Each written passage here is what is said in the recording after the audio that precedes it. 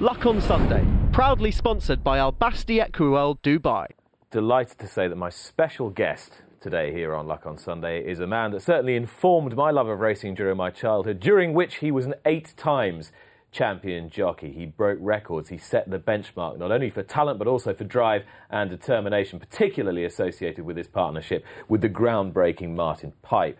1,678 winners through a 15-year career. He is, of course, Peter Scudamore, MBE. Peter, thank you very much for joining us. Thank you very much. Only MBE. My partner's got an OBE, which doesn't go down well in the household. How is the honours pecking order up in the Russell Scudamore household? Your partner Lucinda Russell, an OBE. I keep going on about it until that horse won the Grand National. I was by far the most famous racing figure in Scotland, but now I'm not even in the yard. Derek Fox, One for Arthur, Lucinda Russell are all more famous than me. It's the subject that most readily comes to your mind. How important would you say that day was relative to all the wonderful achievements in your own riding career? How could you rate the satisfaction of being involved with Lucinda's Grand National winner? Well, we will mention the book in a minute, so that's, to me, yes, it's probably the greatest achievement because what was riding was such a personal thing, and a team thing is probably always more gratifying. And, I was driven when I was riding to a point of not enjoying it particularly. I mean, I always think the great thing that Fred Winter said to me, no matter how many winners you ride, it'll never make you happy, and it's 100% true. Well, that was, we had marvellous owners, a fantastic horse, and Luce and I and a small yard battling away, which gave hope for Scotland, gave hope for some of the lesser light trainers, I think. And people would say that if you and Lucinda think you're a small yard battling away, you're actually quite a long way up the pecking order compared to an awful lot of trainers. Look, I'm not around with 10, 20 crying, horses. oh, woe is us. But it tells you how difficult the game is. Unless you're right at the pinnacle. You sat with Richard and Paddy there now talking, and I was saying again, the book, it's funny, isn't it, that you could sit my father down here in the 50s and talk about the same subjects. But I do believe that the training, we talk about Martin, when I've been there, the football in Martin Pipe, and now you Dickinson, and now you're seeing Gordon and Willie. I mean, it's gone from the north, it goes to London, it goes to the West Country, Newmarket.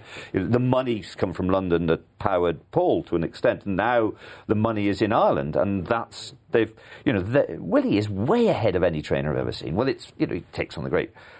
He sent them down to the Melbourne Cup. He'll take on the great handicaps at Ascot. I mean, I just looked. He's had 100 winners. I was just sat out there now looking at my Racing Post, and he's telling me he's had 100 winners already. I mean, what Martin did is fantastic, but the bar's always raised, whether it's as a jockey or as a trainer. And Willie and Gordon have raised the bar higher than I've ever seen it. So you were in that period of great revolution, and this is, I want to really talk about you and your life as a jockey and then as an assistant trainer and trainer. You said that you couldn't really enjoy yourself when you were an eight times champion. Do you think that's true of every jockey in that position?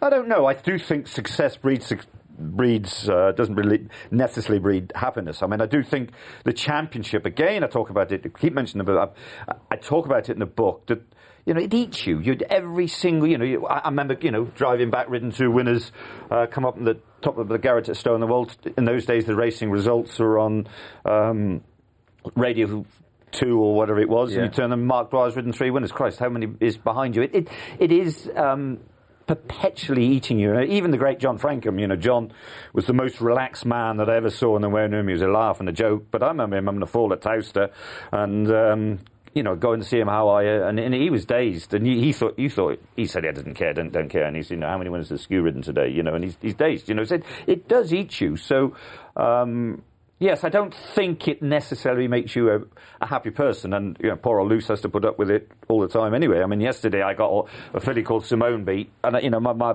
chimpanzees come out of my head, and I'm very, very angry about it. So you're still like that?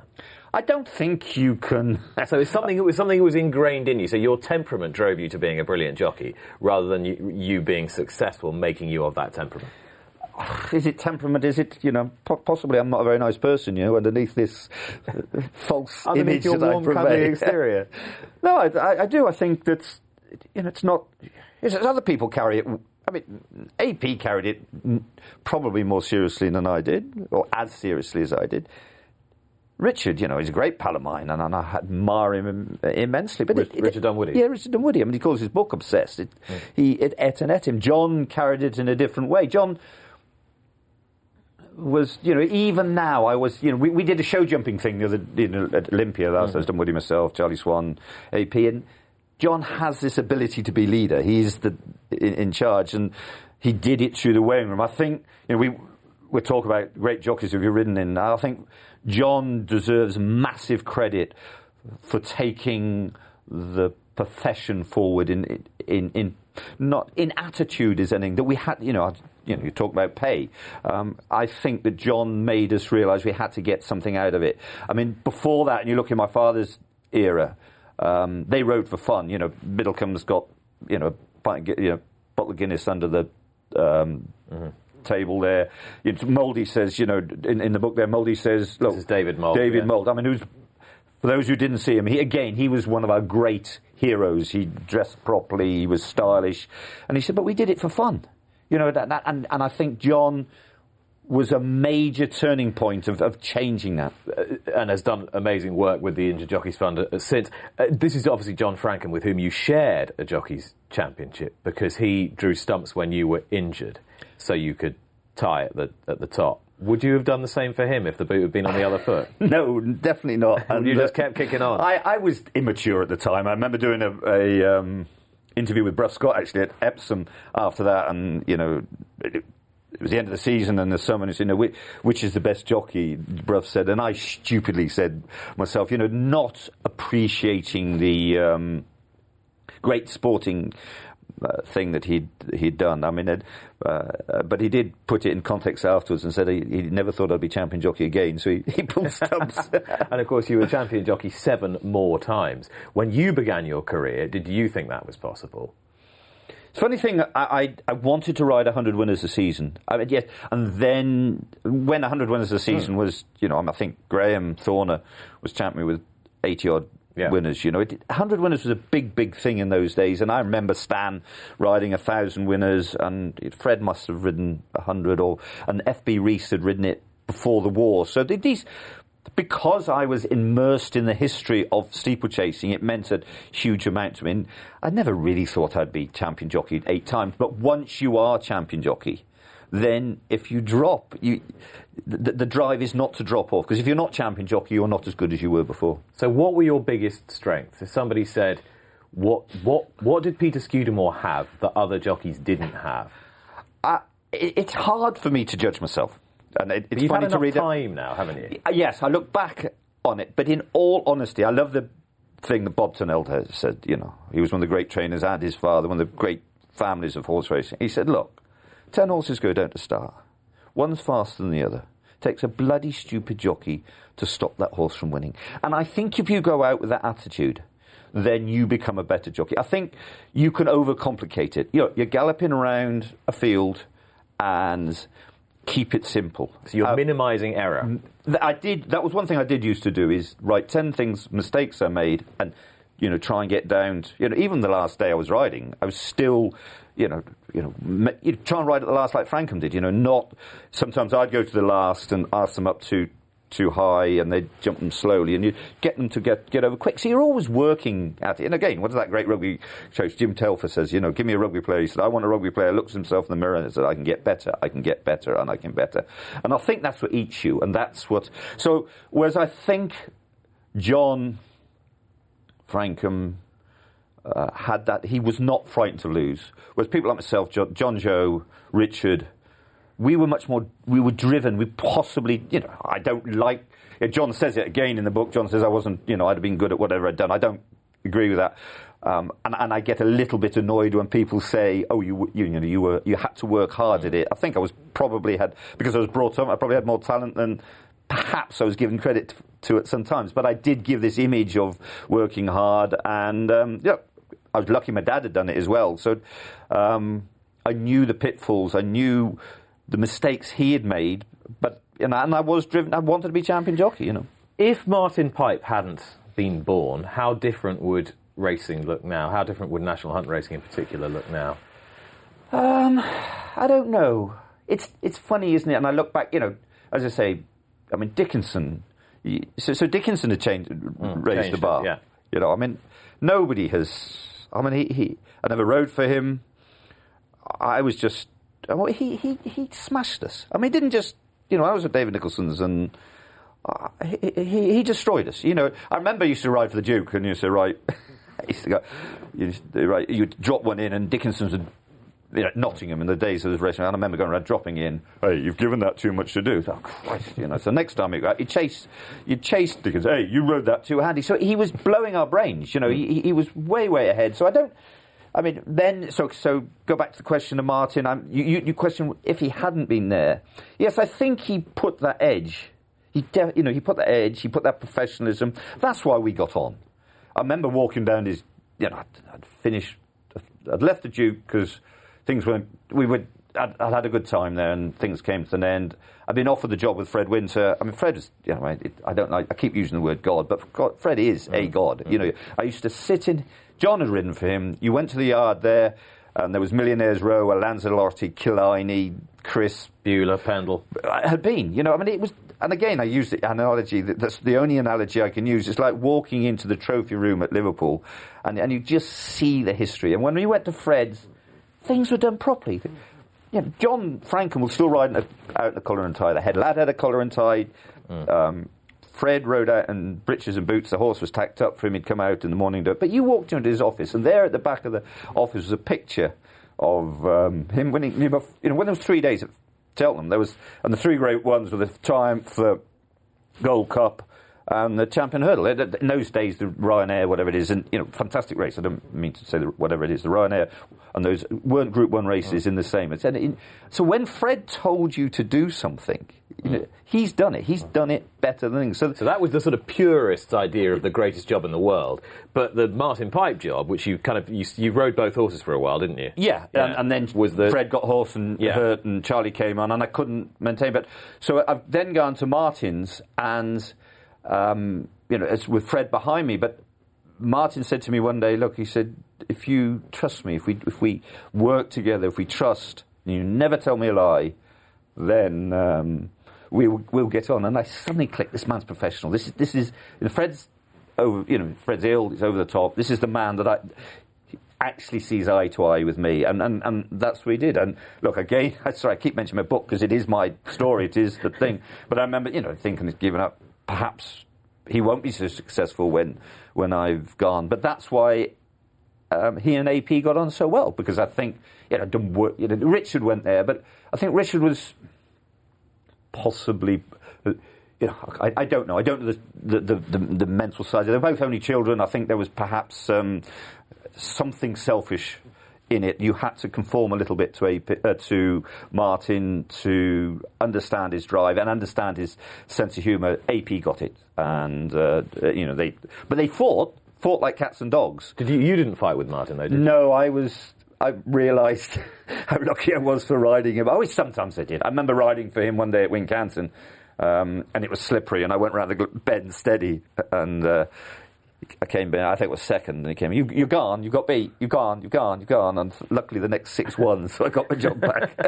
And was he doing that partly to goad you, do you think? Yeah, definitely. Did he have that was his way. I remember he'd come into the paddock. I remember Mark Perrott had ridden one, and it was Chester or him winding me up and said, Mark's just put this on front of the line, you can't do that, all you can do is make all. Of course, that drives you to do it. So that, yes, he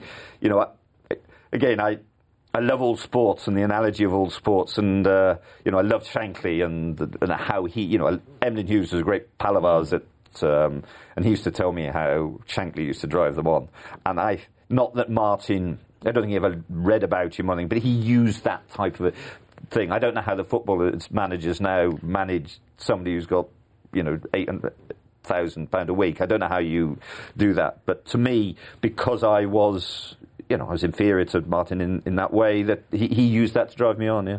1993 was when you retired. I remember it extremely well. Sweet Duke was the name of the horse that I think you retired on. That's definitely, yeah. I remember there being a profound sense of shock that morning that you were calling it a day. It may not have, I doubt it was a shock to you, but it was a shock to the rest of us. I don't think people now remember exactly how famous you were in 1993. It's different then to what it is now in terms of people's public recognition of racing figures. Yeah, it was different. I mean, we were on BBC, we were on Channel 4, so Frankham is a famous figure. You walk through an airport with Frankham and people turn their head and recognise him. People do come up to me and say, "Hello, John, you're very good on Channel 4. Still, even though there hasn't been Channel 4 for God. But yes, of course, there is part of you that wants fame. But in the end, for my sense of normality and sense of reality, I think it was quite good to get out. I don't know how AP handles it now, and I know Richard struggled for a while. But I think you know again. I say this in there somewhere. Look, no one was moaning that you had to give up. Just say, we're very, very lucky to have done it. You know. Why did you pack it in then?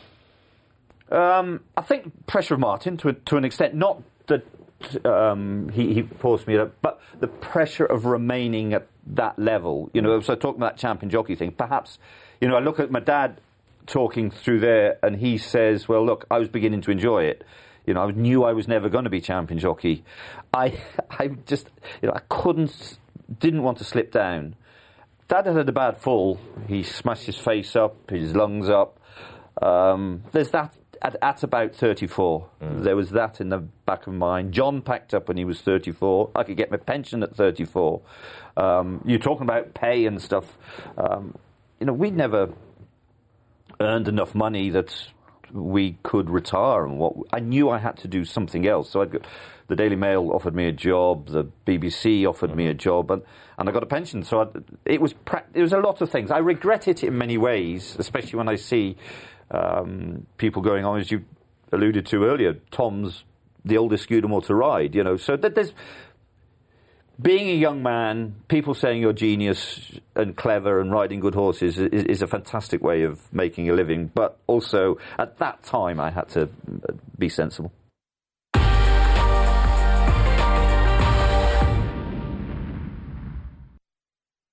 Luck on Sunday, proudly sponsored by Al Basti Equiworld Dubai. Welcome back. You're watching Luck on Sunday. Lee Mottershead and Paddy Brennan rejoined me in the studio alongside my special guest this week, Peter Skid. Well, you're all special guests, in truth, but, you know, 8 times champion jockey. He's a bit more special. Yeah, he's special. And you were just saying before we remembered the fall in there, Peter, you were just saying that you rather regretted giving up at 34. Is that really a meaningful regret? Is that still an itch you need to scratch? Yes, it is. I mean, I think, you know, especially, you know, you look at these young fit people coming along now, you think you wish you'd, as I say, look, to be young and be paid for something you're doing, you know, it's very difficult when we're talking about pay and stuff. You know, you don't have to do it. Yeah. You know, if we'd worked harder at school and paid attention, we could be writing for the Racing Post or start there presenting. About to go to Dubai in the sun instead of going down to Southall. I remember Skew's final day in the saddle, because I remember it was a midweek at Ascot, wasn't it? Sweet Jip. Because I was watching TV at home that day, and I seem to remember, this mark of how big he clearly was, that the BBC extended their racing broadcast to incorporate the final race. Knocked off Andy Pandy there and you go, Magic Roundabout, I expect, to get me on. That was pre the weakest link, so had Anne Robinson been around, it might have happened. But, yeah, I mean, that big.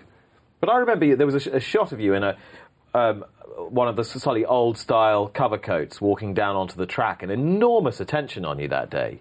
Media attention on you. You were the lead item on the news when I woke up in the morning. Today's working. You do, you know, Paddy was talking about responsibility to stick and everything. You know, you do get the responsibility that you have to the media and stuff. That's fine. But, you know, you're also trying to concentrate on your riding. You mustn't... So in some ways, those things are all gone. I can't really remember it. You know, I remember bits of it, and I remember the photograph. I actually remember going to the last more, which we had talked about later. You know, every time we're trying to improve, aren't we? You know, everything. You know, everything. Getting that last fence right. Yeah. You know, it's winning things, and you know, and 1,000 whatever it was winners thing. And it was about the first time in my life I got the last right. I thought I'm going to keep going. Paddy, do you see this as something you're just going to do until your body tells you to stop doing it, or do you already have a plan for the future? Oh, no, look, you can't plan too far ahead, and your body will tell you, there'll become a stage where you got to accept it. But it's lovely to see someone like Noel Feely, who is unbelievable. I watched him yesterday, and I think he's still improving at the age of, I'll say 32, but he's a lot older than that, But, that Peter, like in his day, things were different. Like I mentioned earlier, Oakley House, Jack Berry House, nutrition. There's so much different now, and, I'll keep going as long as I can, but at the same time there'll come a day when I'll know that maybe I'm not as good as I was, or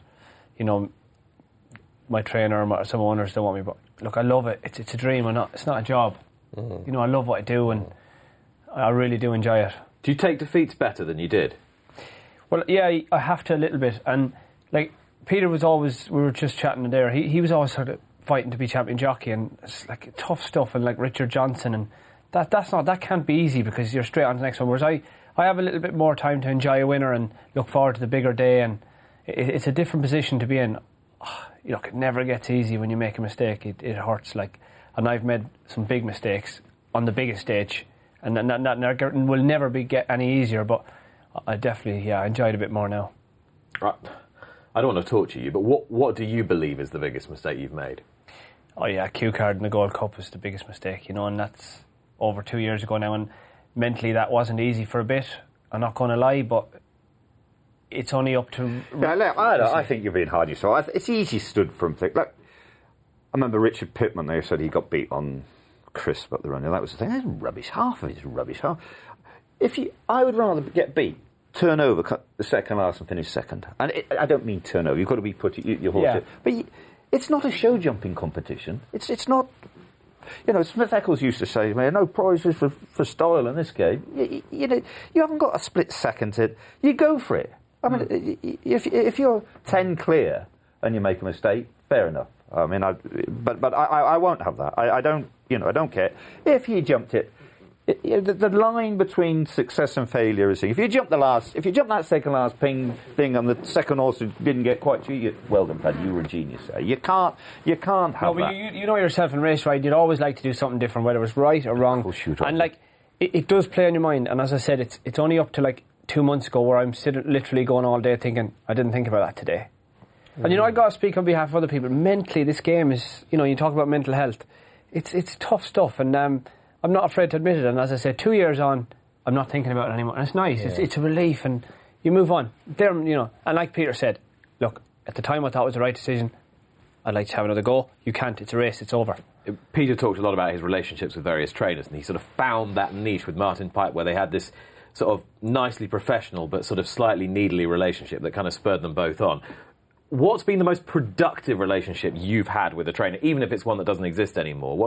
Has there been a period where you've thought, I'm in the groove now, I really have an understanding with this guy or woman? Nigel Twiston-Davies used to always make me ride better than I was. I always felt he used to just give me so much confidence. I never felt any pressure from an owner when I was riding for Nigel. I never knew. I could have 7 rides from on a Saturday. I could get beat ahead on 3 of them. I could have been... but on the Monday, it was just gone. He was so mentally... I was never aware of an issue. And he used to make me feel like I was so good. And I try and carry that on a little bit. But look, it never gets any easier. But he was the one trainer that made me feel like I was the best. Can you identify with this, Stu? He was your business partner for years and years, Nigel. Yeah, all of what I've done. It's funny. My father talks about there in... Willie Stevenson, he was a hard man. I describe it in my book, The Scudamore 3 of a Kind. By the way, just in case you hadn't clocked this as yet, that's the wrong book. This is the right book. The Scudamore's 3 of a Kind, which is a beautiful book. The late Michael, Peter and Tom Scudamore, Chris Cook, who was a guest on the show last week, and he talked about it there as well. It's from Oxo to Arthur. So Oxo, Michael Scudamore Senior's Grand National winner to one for Arthur, with whom Scu was so... inextricably linked. It's a beautifully done book. Thank you. But just go back to the question. Dad says in there that Willie Stevenson, hard, in Nigel way hard, but different. Eras were different. And he said Willie was the best man. If they won, you'd hardly know it. They wasn't all hugging and kissing. When he won the Grand National, he bollocked him, because he said he hit the front too soon. And Dad said, well, why? He said, well, I had a lot of money on that, and that's the days when gambling counted. Nigel, Tom goes on about Nigel in there for ages. I mean, he is as good a trainer as there is in the country. He lives with his heart in his sleeve. Every horse he's going to run is going to win. And convince you of it. Yeah, and if it gets beat, right, next one, the next one's going to win. And, okay, he does a little bit, but it's none of this ring up, see who's running in that race and who's... No, his horse is going to be... especially if it's a good horse, he loves that. Imperial, when you were an Imperial Commander, that everybody's on about... And something Quarto Demon. Quarto Demon. He loved that. Loved that, didn't he? He's going to beat it. So, look, he will...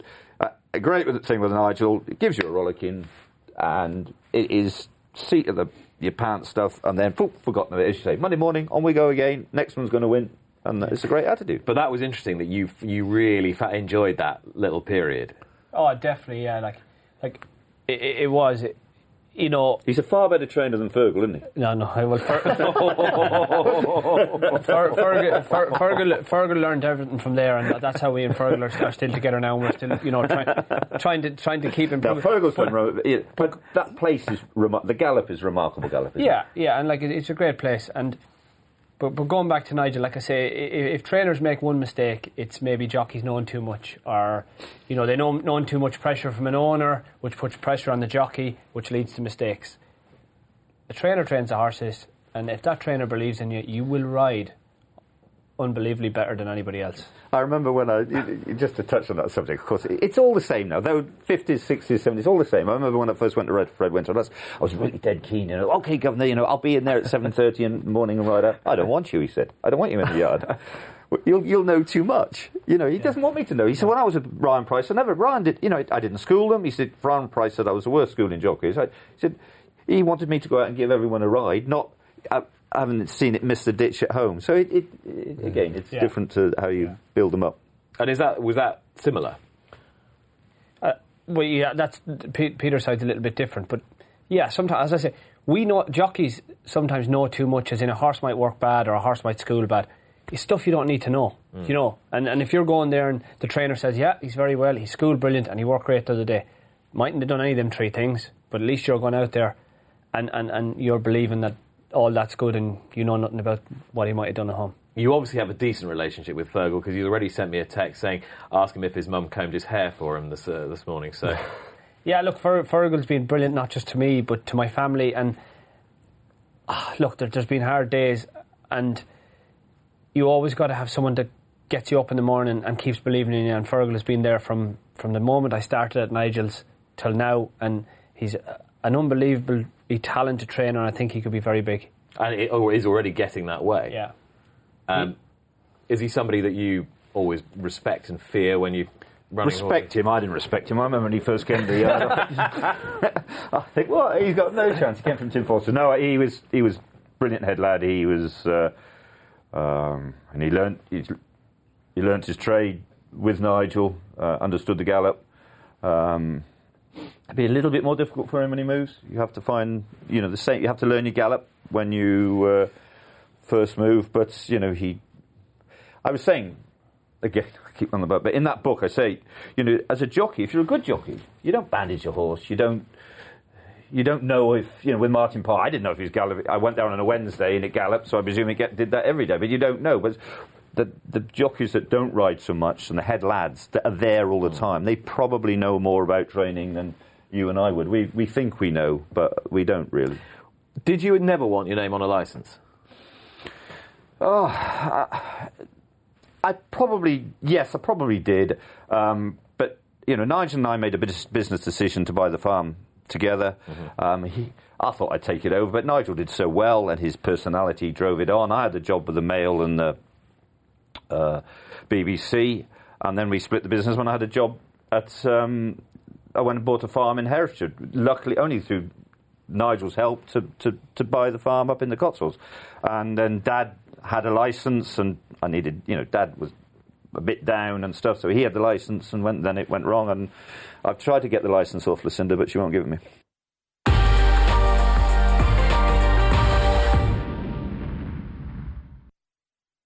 Luck on Sunday, proudly sponsored by Al Basti Equiworld Dubai.